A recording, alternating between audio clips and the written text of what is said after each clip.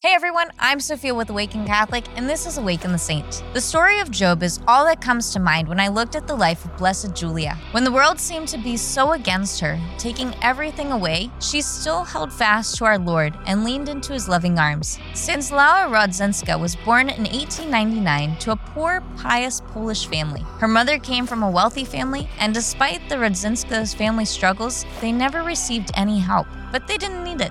They were happy together. Stanislawa's mother suddenly passed when she was only 8 years old, and what little money they had went to caring for their father, who was dying of a broken heart. He eventually passed 2 years later, and the children found themselves growing up in a local Dominican orphanage. This didn't break the young Stanislawa's heart. Quite the opposite, actually. She came to love the sisters and joined the order in 1916 and made her professions in 1924, taking on the name Sister Maria Julia. She went on to joyfully serve as a Dominican teacher at various orphanages and was loved by all who encountered her. Unfortunately, it wasn't long until the Second World War broke out and the orphanages in Poland were swallowed up by the government. Sister Julia and countless other religious sisters found themselves homeless and unemployed. The temporary aid provided by the Vincentian sisters was cut short when the Nazis invaded and forced the church into hiding. Many consecrated brothers and sisters quickly found themselves being run out of their homes, imprisoned, or even killed. It became Sister Julia's mission to aid homeless elderly priests and continue the children's catechesis and other subjects until she was arrested in 1943.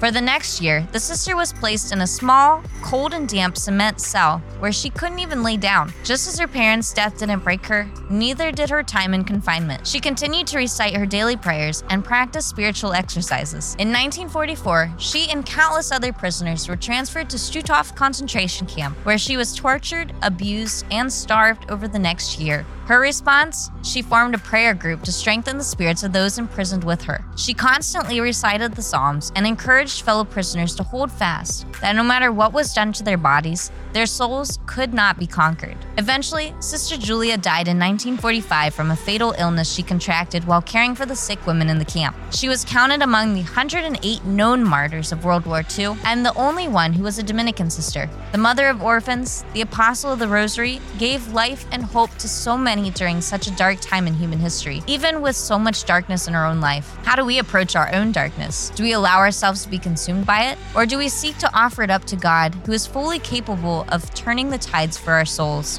There's truly evil in this world, but there's also a truly good God who invites us to surrender everything to his care and can work in those moments of despair. He who conquers sin and death will also conquer our darkest of nights. Blessed Julia Rodzinska, pray for us. Thank you for tuning in to Awaken the Saint.